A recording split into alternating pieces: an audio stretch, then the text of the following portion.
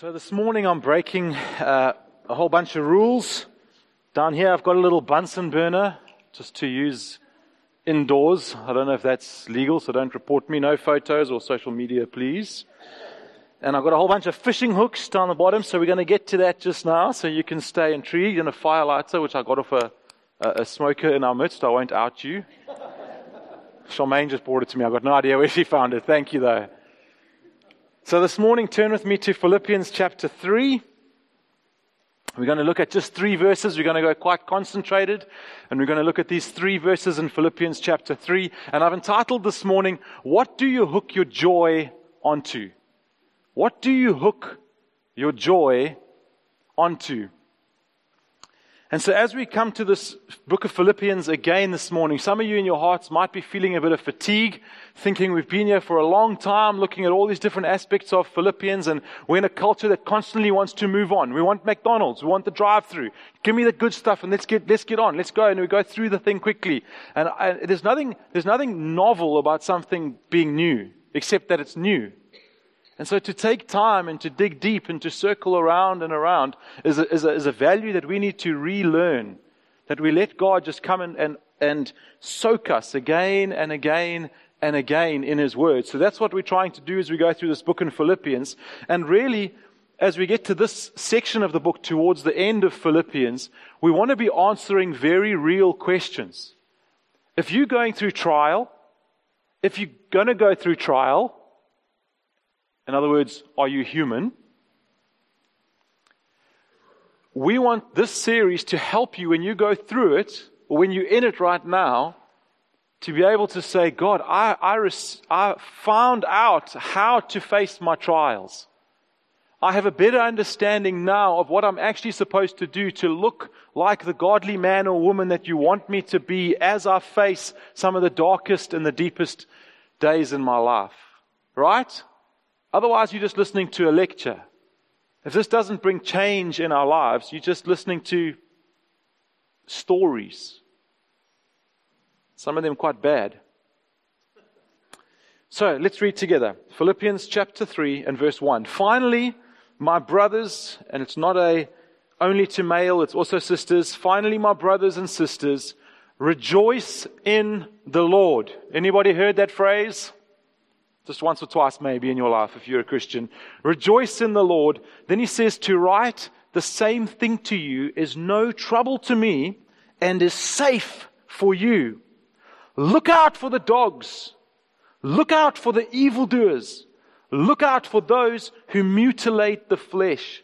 For we are the circumcision who worship by the Spirit of God and glory in Christ Jesus and put no confidence in the flesh, though I myself, he continues, have lots of reasons to be confident in my flesh, and we'll look at that in the week after we have Brad Huddersfield with us. So I want to start this morning by looking at this little phrase, it's safe for you. What does Paul mean when he writes to the Philippians and he says, it's safe for you? Now we live in a world that I think more than ever before, we're aware of the dangers out there. We have 24-hour access to news. So just think about the earthquake that's going on in Indonesia or the Syrian war which is ongoing. If you lived 100 years ago, you would have no idea. You'd have no idea the tsunami happened. You'd have no idea 9/11 happened. Many of these things which shape our worldview, you would have no idea about. Tons of the dangers which face our children, we find we live through Facebook and through what someone else happened and their kid fell off the jungle gym. So now we don't let our kid on the jungle gym. You look and you see all this fear going on in other people's lives. And so it piles up in our own lives. So we live in a world very, very aware of dangers and of remedies to those dangers. And some of them are just amazing. So we got a pool. My neighbor pulled it out. We put it in recently. And one of the first things we did, because we got a whole bunch of toddlers, is get a net, right? You've got a pool, there's a danger. What's the remedy? Get a net and leave it on. All right? These are dangers and remedies. Now, Paul, in this passage, is linking his ongoing repetition. He says, I know I've said it already, but I'm going to say it again. Rejoice in the Lord. And he's saying, this is going to keep you safe. Do you get that when you read the passage? Look at it. My brothers, rejoice in the Lord. To write the same thing to you, he's talking about rejoicing in the Lord, is no trouble for me, and it's safe for you. In chapter 4, verse 4, he carries this on even more vociferously, and he says, rejoice in the Lord always, and I say it again, rejoice. So Paul's seeing some danger, and he's saying, I want to keep you safe from this danger. So what's he going on about? What's the danger he's trying to keep them safe from? Well, I think there's two.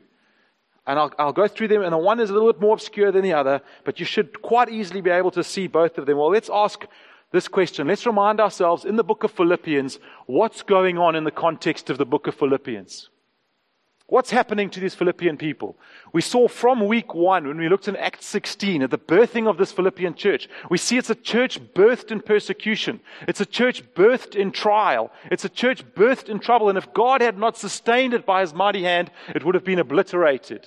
Right? Do you remember that all the way back in week 1? So they are a church facing severe trial. Paul is facing execution. And we know, as we've been going through the book of Philippians, we're looking at how Paul encourages them, how Paul gives them principles to live by. We know that we can insert what it is that we're going through. So whatever you're sitting with this morning, your anxiety, your stress, your whatever it is, you can insert it, not pretending to be the Philippians, but you can say that these principles and this encouragement out of this book is for me. So if we were facing all those things, or if you are facing a whole bunch of things this morning, what is your likely response? Rejoice in the Lord? Not likely, right? Sadness, despondency, discouragement. See, and I think that that's one of the main dangers that the Philippian church are facing. They're facing anxiety. They're facing stress. Can I have a witness? Anybody? Can I have an amen from anybody? Anyone facing anxiety and stress in their lives? There we go. I hear an American voice. I think they're facing a temptation to depression and to despondency. At the very least, I think they're facing deep discouragement.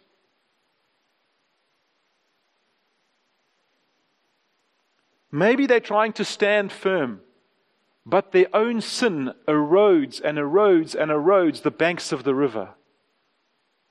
Anybody tired of your own sin? Tired of saying that was the last time? Tired of saying I'm going to get up again and I'm not going to do it again?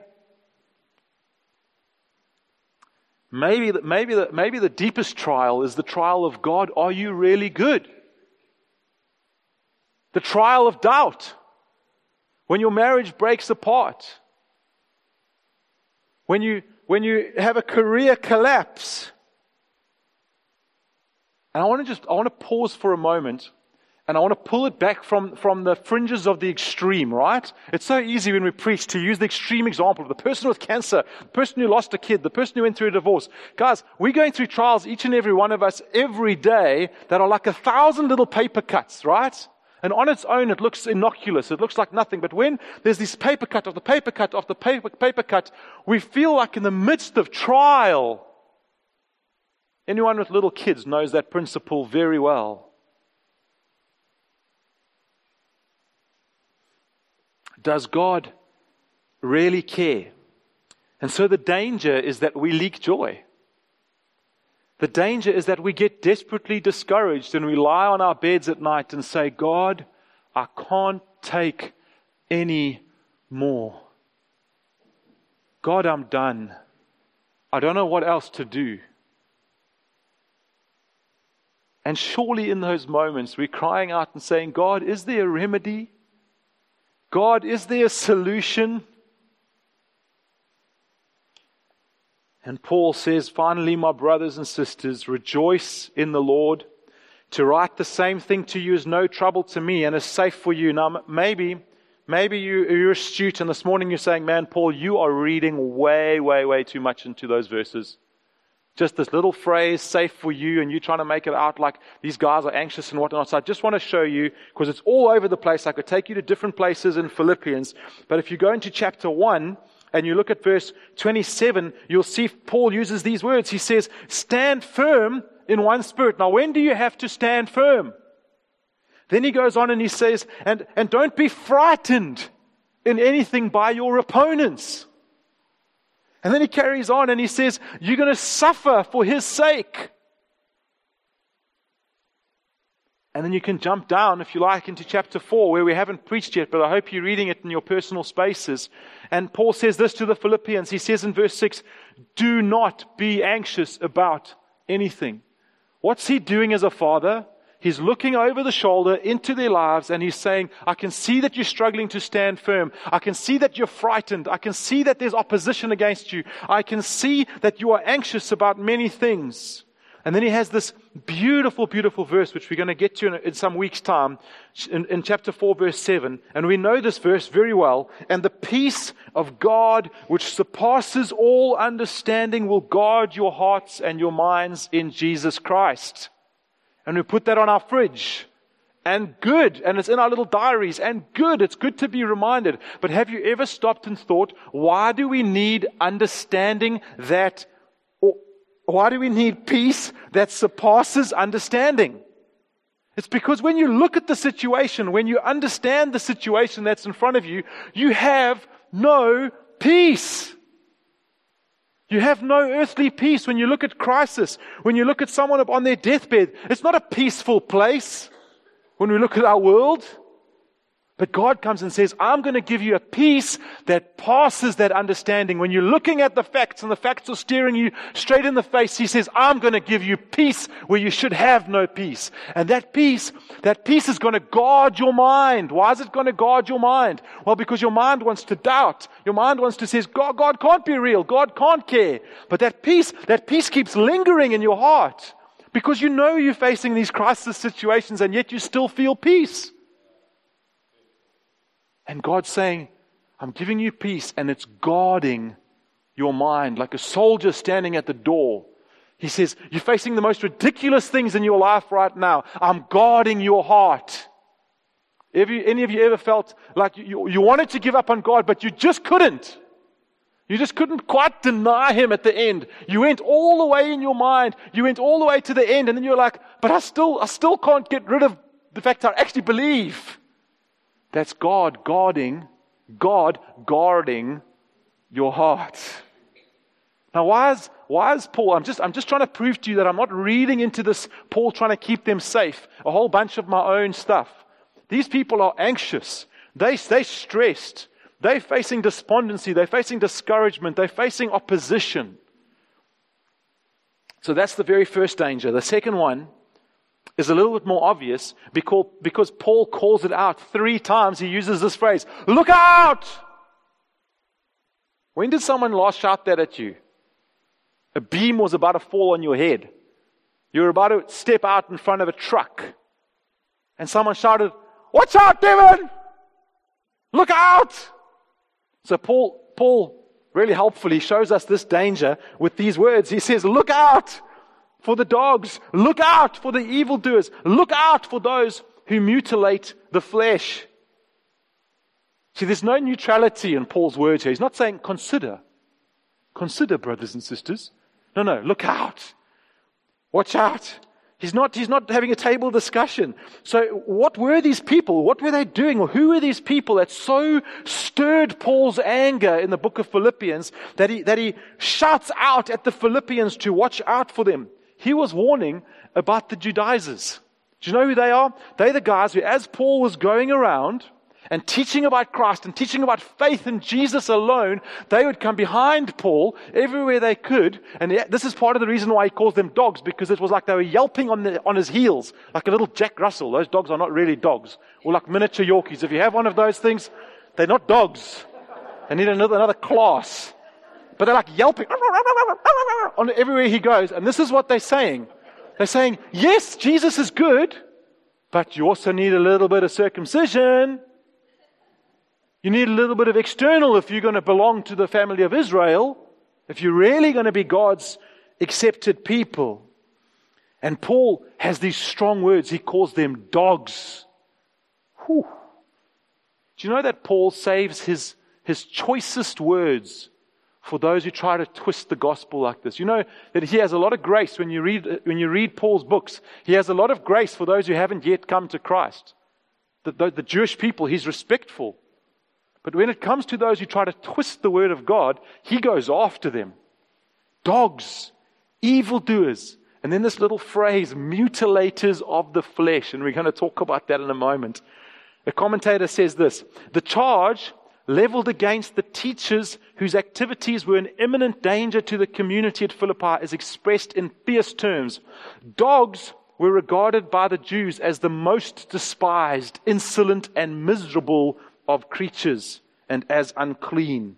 It was a derogatory title used by Orthodox Jews, by Orthodox Jews for the Gentile nations who were treated as Israel's enemies and therefore as gods.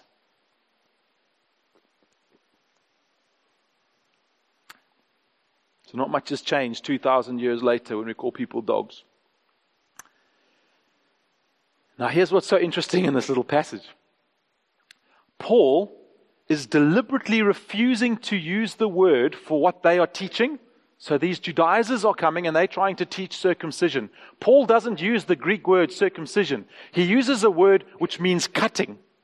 Our English translation says mutilators of the flesh. What that word is actually associated with is pagan religions. So the pagans would cut themselves. They would mutilate their flesh in order to try and get closer to God. They would physically be cutting themselves. Remember the story of Elijah up on Mount Carmel. And it says the prophets, he starts mocking them. Has your God gone to the toilet? He asks them, because their God hasn't come down with fire. And they start cutting themselves as they get more and more desperate with their swords. Now Paul uses this word and he's almost mocking them or calling them out. And then he goes even further and he says, we are the circumcision. Who's he speaking about? The uncircumcised Philippians.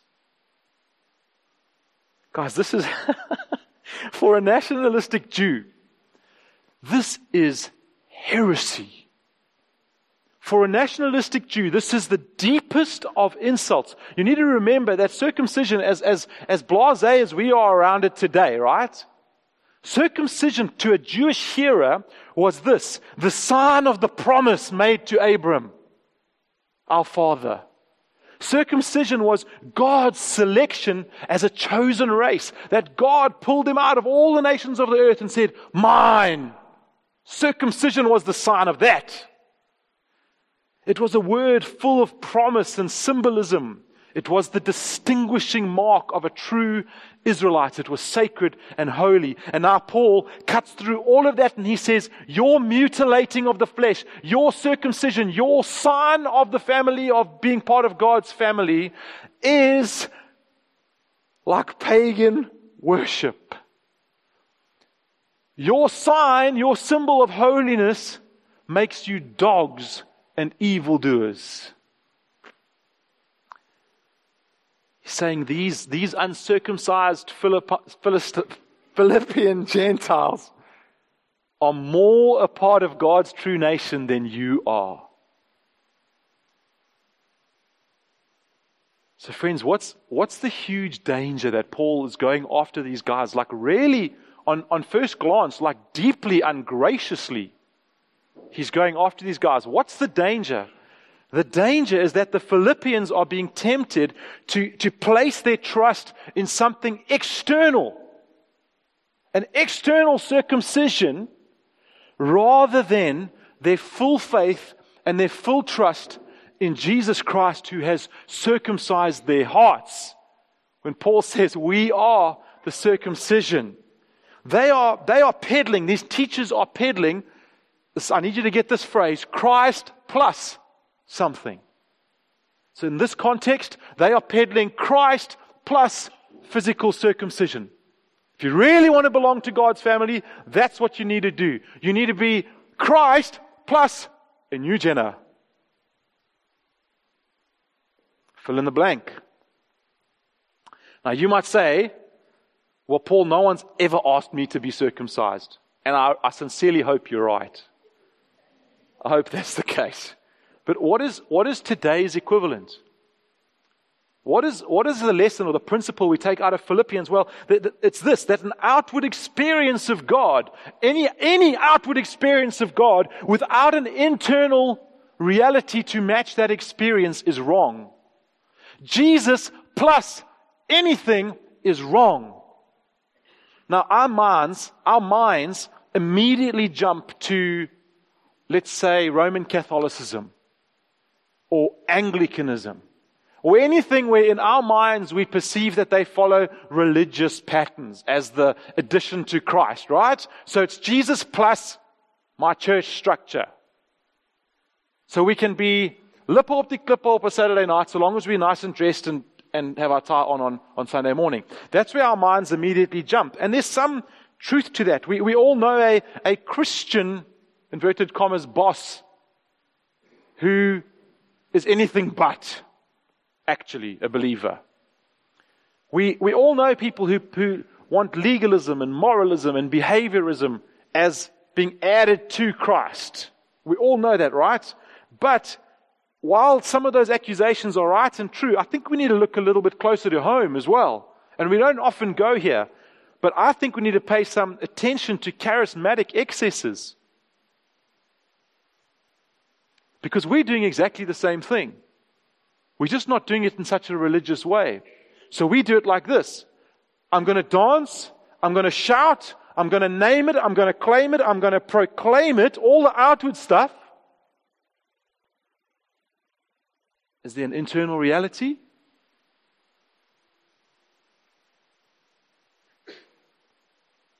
See, the way that the religious people are dedicated to God is a good thing.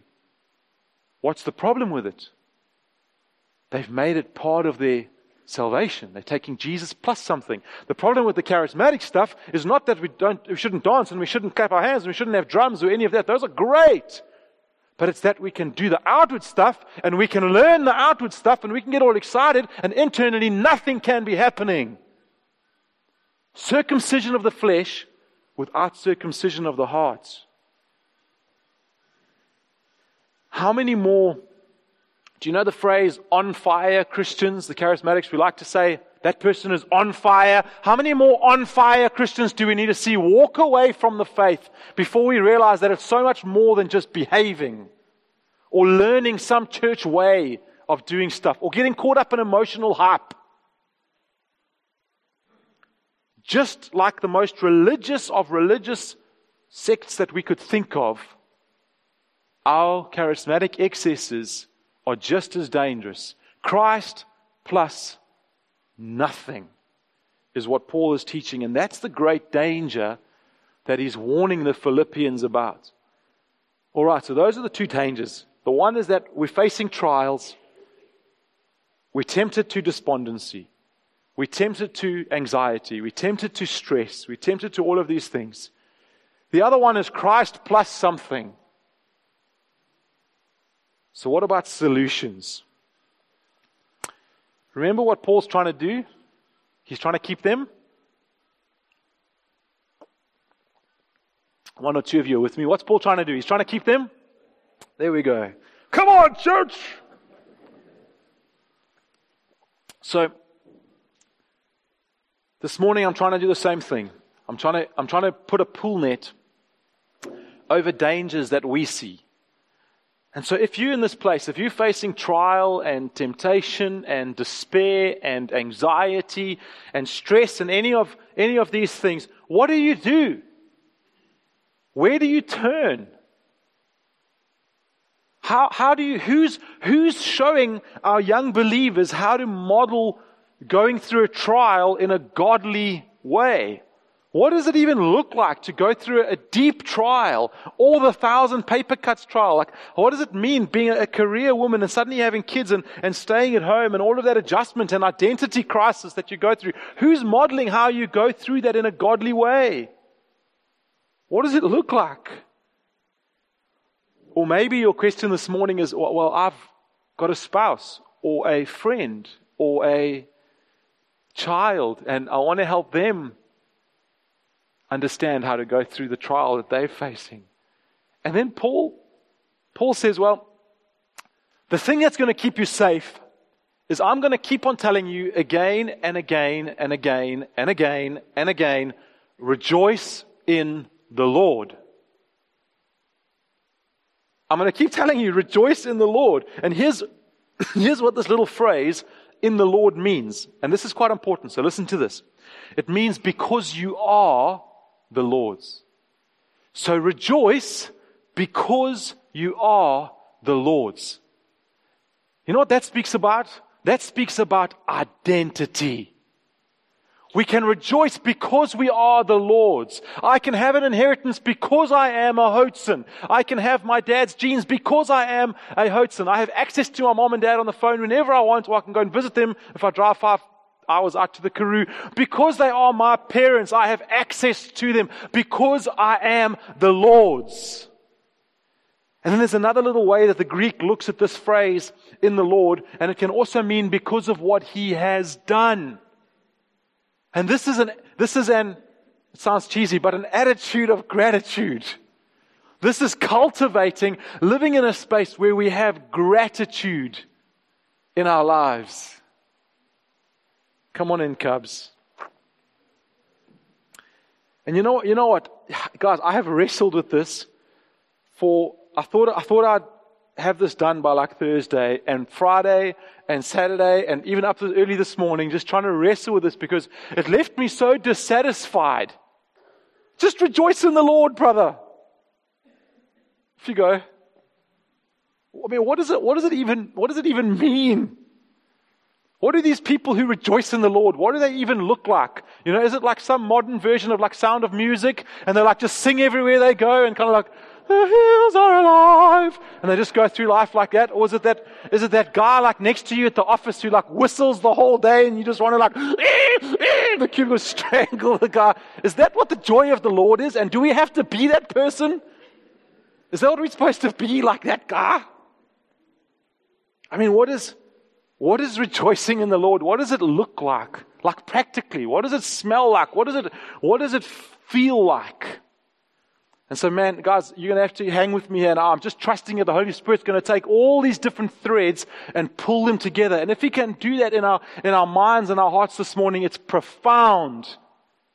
Because let me tell you, I don't just say it like this. We are a generation struggling with so many trials, so many issues, so much stuff is bombarding us every day. I think we're the generation who's got the most reasoning against our faith being pushed at us all the time. Anywhere you turn. So Paul gives two sides of a coin, and I want to show them to you, and just track with me, stay with me, concentrate, and let's trust that the Holy Spirit's going to bring this to bear upon our lives. So danger one, I said, was anxiety, stress, discouragement, our own sinfulness. This is what Paul's concerned about for the Philippians. We had an awesome prayer meeting this Tuesday night. There were about 60 of us that came. And we last week we just spontaneously called a fast and prayer. But it was so beautiful to come together and to pray. But it was also a deep reminder for me of how much people are going through. How much people are struggling in their lives. And then Paul just says, rejoice. Find joy in. Be happy. Be exceptionally happy. I mean, surely, you say like Paul the apostle, not me. Paul, surely that's the state we want to be in, right? When you're facing trial, what do you want? You want joy. When you're facing hardship, you want happiness. When you're facing depression, these are the things that we want, right? We want these joy and this thing in our lives. But you're like, really? Is that all you've got? Like, I need solutions, buddy. I need you to tell me how. And that's where the other side of the coin comes in so beautifully. So the one danger is that they're facing these trials and they're facing these tests. But the other side of it is like Paul says, no, but wait, that's not all. He says, you don't just fake it till you make it, Christian. Listen to me, you don't just fake it till you make it. Get your mask off. You know, like in Madagascar, like every time there's a crisis and the leader of the penguins is like, smile and wave, boys. Smile and wave. This is like sometimes how we treat crisis in Christian circles. Smile and wave, boys. Smile and wave. And like, the ship's sinking. My husband's about to leave me. Smile and wave, boys. See, the other side of Paul's coin is that, so he says, so the one side is rejoice, find happiness, find joy. And you're like, but how? And then he says, the other side of the coin is in the Lord. This little phrase, in the Lord. He says that's where you're going to find this true happiness. It's not just rejoicing. It's not just happiness. It's not just delight. It's saying, where do you hook that joy? Onto what do you hook that joy onto? Where do you find it? Are you following me? The question that Paul's, or the safety that Paul's pushing us to, is saying, find your joy in the Lord. Now, keep that thought right at the front of your mind, and then remember what I was telling you about circumcision, right? What's the temptation? What's the danger that Paul's worried about? That they're going to have Christ plus something. Christ plus something. What are the teachers, the false teachers, trying to teach them? They're saying, well, faith. Oh, sweet, good. You've got faith, great. But what you really need is like a little snip. You need something external. You need something plus. Right? You following me? So now, he says, they're saying to them, put your faith in Christ plus this thing. So yes, in the Lord, buddy. Rejoice in the Lord. But also put your faith in something else. I mean, and this is where I'm really hoping you follow me. Don't we do exactly the same thing on our side of the coin? When it comes to where we hook our joy, don't we do just like what these teachers are teaching? Yes, Jesus for some of it, but then, fill in the blank in the career, in my bank account. Where's our joy? So in our minds we say, yes, in the Lord. I'm going to hook my joy on the Lord. But what I really need right now, Paul, you know what I really need is I need to binge watch TV. Because I just need some escapism. I need to get out. I need to be Harvey Specter for a day. Victoria! So after we watch Suits, my wife just doesn't want to see me for like 2 hours because I'm just like, we're going to do that, and then we're going to just like do this, and then it's like decision making like everywhere because like Harvey Specter.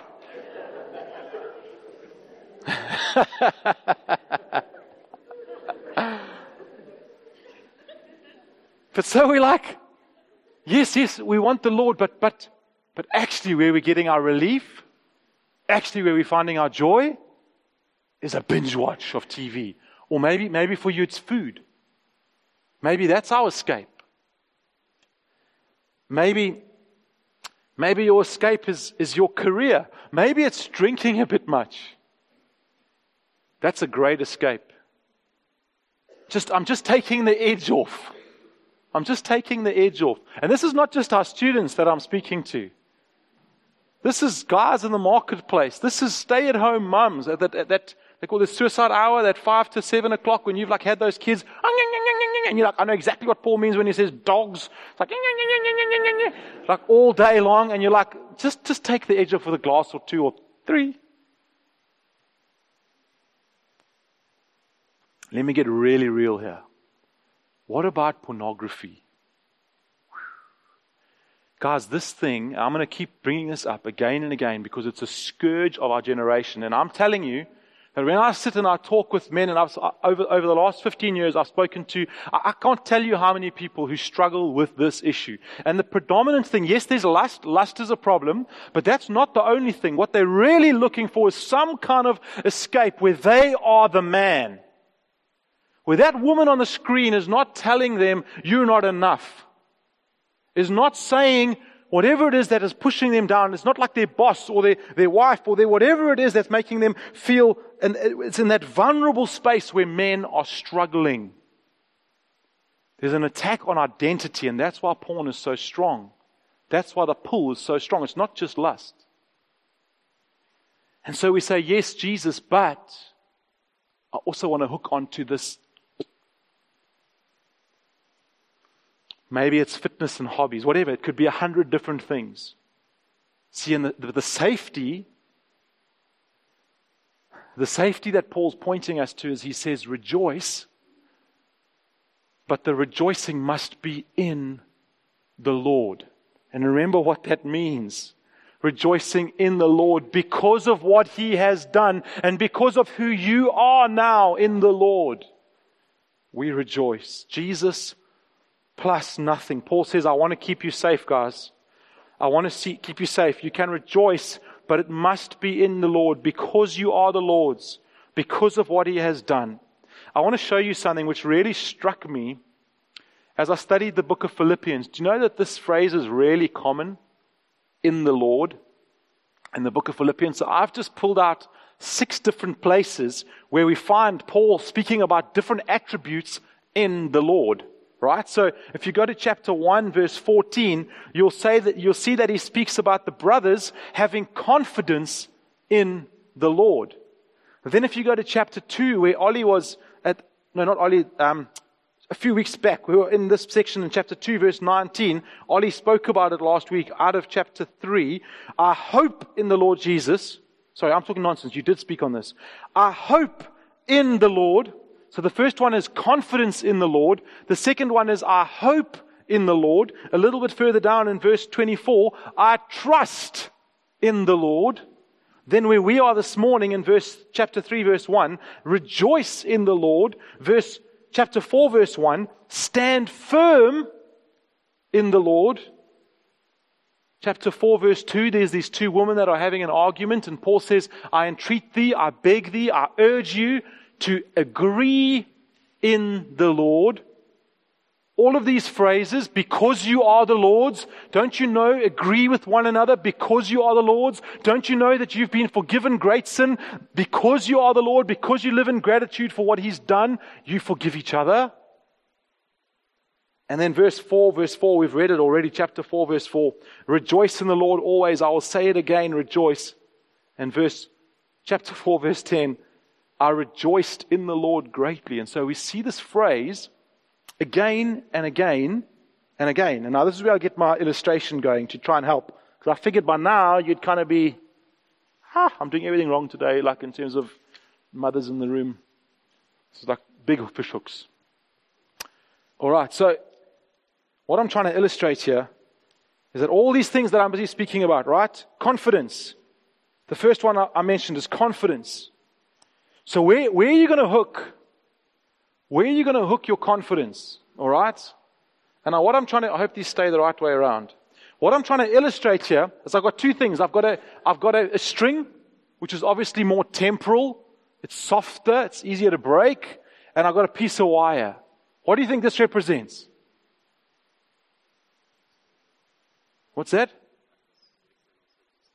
External circumcision. In English? This represents anything that is plus Christ. So whatever the gap is for you, when you're tempted to turn to something else, what is it? Your career?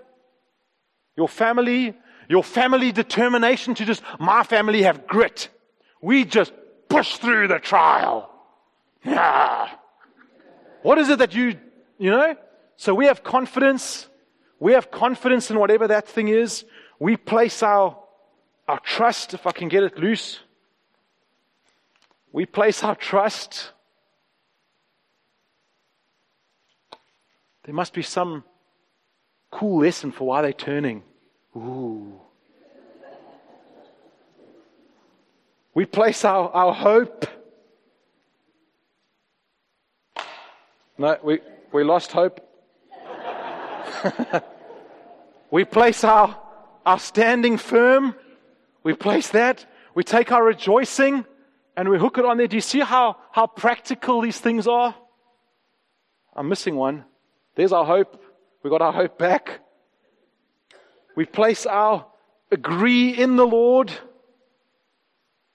And we place all those things there. And we're choosing every day where we get to place our trust. Do you know that? This is so practical, guys. Where we place our trust or our hope or our agreement in or our rejoicing or our standing firm or our confidence. Every day you get to choose what you're hooking onto.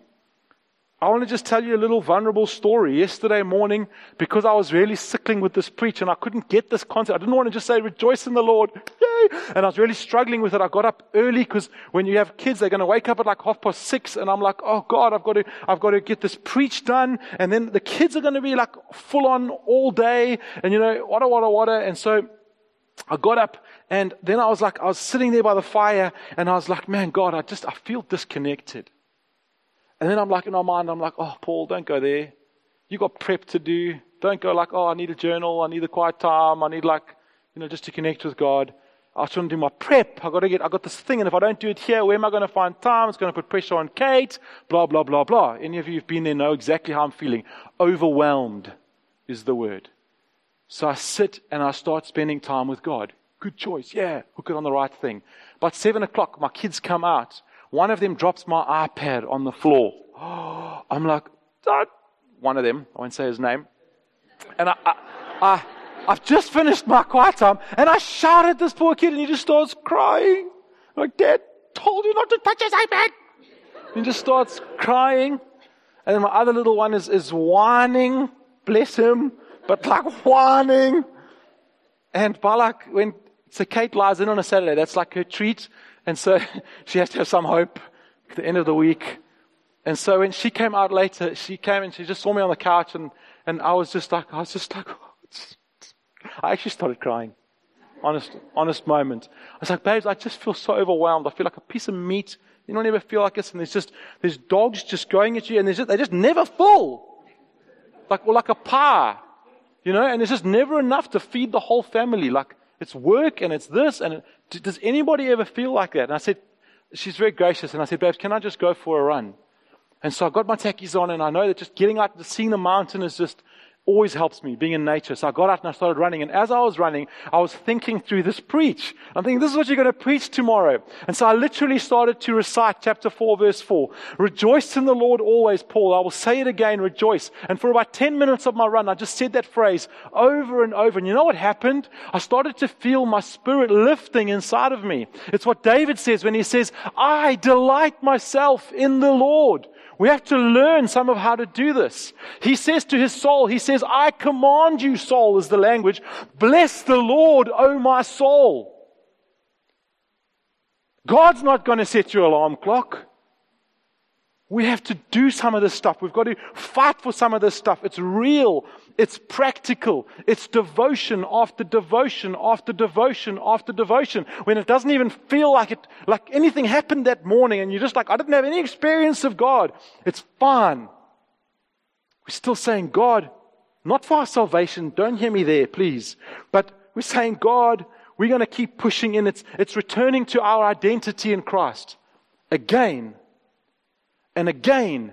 And your father says something to you about you this or you that. No, I'm not. I'm finding my identity in God. And your boss says you this and you that. And you say, no, I'm not. I'm finding my identity in God. What normally happens is you say, yes, I am. And then we have to go and get into the presence of God. And then God reminds us graciously and says, Paul, that's not who you are. So it's again and again we come back. And it's a practical thing. It's a practical thing. It's sinning. And choosing instead of just saying, that's it, I'm just going for it now. I'm going to just live in the sin because I've tried so many years to beat this thing. We say, no, I'm getting up again. And I know I'm a hypocrite because I know I'm going to do it again, but I'm getting up again.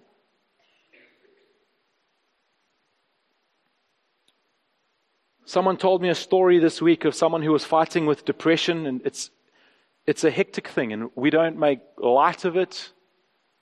We're not going to give you some cheap medicine for it, but she was sharing with me that this person got up lacking courage, feeling like it was the worst day in the world, but standing up every day and starting off the day with this verse, this is the day that the Lord has made. I will rejoice and be glad in it. When you don't feel like it, this is the practical where the tacky hits the road. And you know what begins to emerge is this beautiful picture that rejoicing in the Lord begins to fill every nook and cranny of our lives. Do you know, it's a hard thing to explain how to do it, but you can see it when someone's doing it, can't you? When someone is rejoicing in the Lord, it becomes part of all of their faith, of their hope, of their trust, of their confidence, of standing firm. And you look at them and you say, that person knows whose they are. They belong to the Lord. Rejoice in the Lord. Rejoice because you are the Lord's. They are looking at God. You know, one of the hallmarks of people who live in rejoicing in the Lord? Gratitude. They're constantly saying, yes, this is going on in my life, but man, let me tell you what Jesus has done. Let me tell you what Jesus faced. And it becomes what that person talks about, what their minds default to.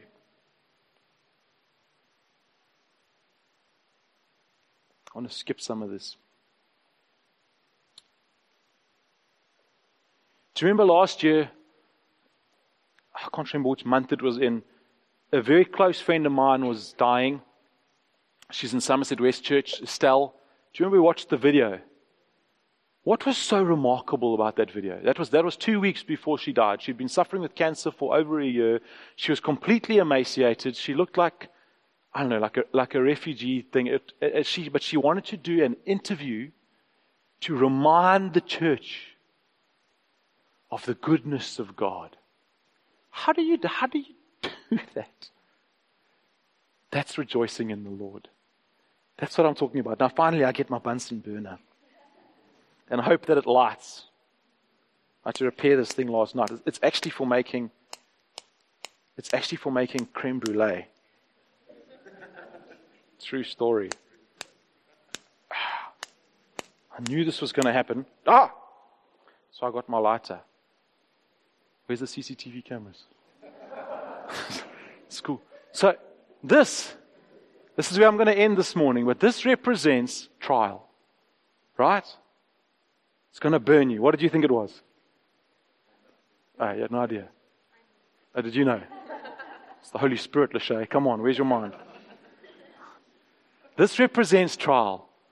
Who are saying you get to choose where you hook all this stuff day after day after day after day. You get to choose when you're feeling depressed, whether you're just going to give in and have that shocking day that we all hate, or you're just that idiot to your kids all day, and then 2 days later or 3 days later, the air finally starts to clear in the home and everyone's like, okay, Dad's okay, we're off eggshells.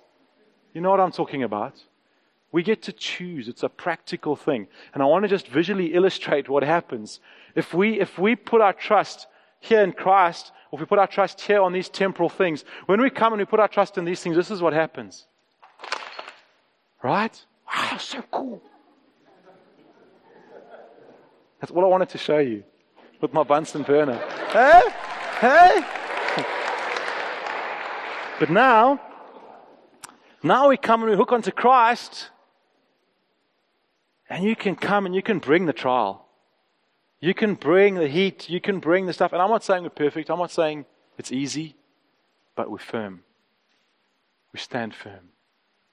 Friends, this morning some of us are going through very real things. Maybe no one else knows about them. It's just you and the Lord. You're just before God saying, God, this thing. What is that thing? Will you trust that the Holy Spirit wants to come and teach you to rejoice in the midst of that? I wish we had 150 of these things, blank, just blank ones, and you could write on there so you can do it in your mind.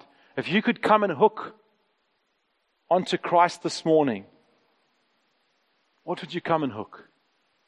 Let me pray for us and we're done. Father, this morning the reminder is that you are the one that we rejoice in. We rejoice because of who you are, because of what you've done, because of what you've called us, because of what you've done.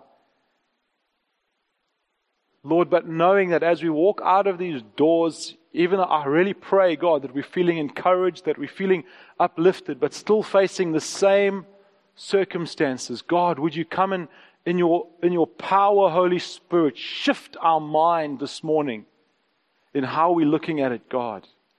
Father, come and challenge us where we're hooking our security or our hope or our trust onto 100 other things which are cannibalizing your work in our lives. God, come and show us that we would take those things off the string and that we would hook them onto the solid place, God. Holy Spirit, you know where everyone is this morning. I thank you that you are the God who knows every hair on our head, our thoughts before we think them. You are the God who knows.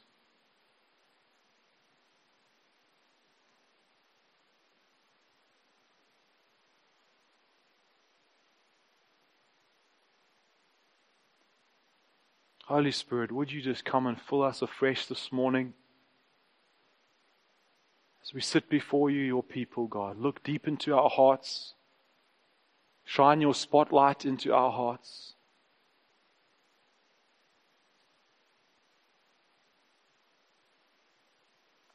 Father, where there's great sadness, would you bring joy? Where there's deep mourning, would you bring comfort? Holy Spirit, the comforter. God, where people lack wisdom, where we don't know what to do, where we're facing decisions and we have no idea, but they're so significant for our lives.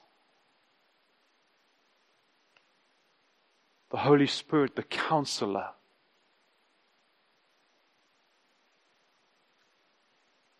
The encourager.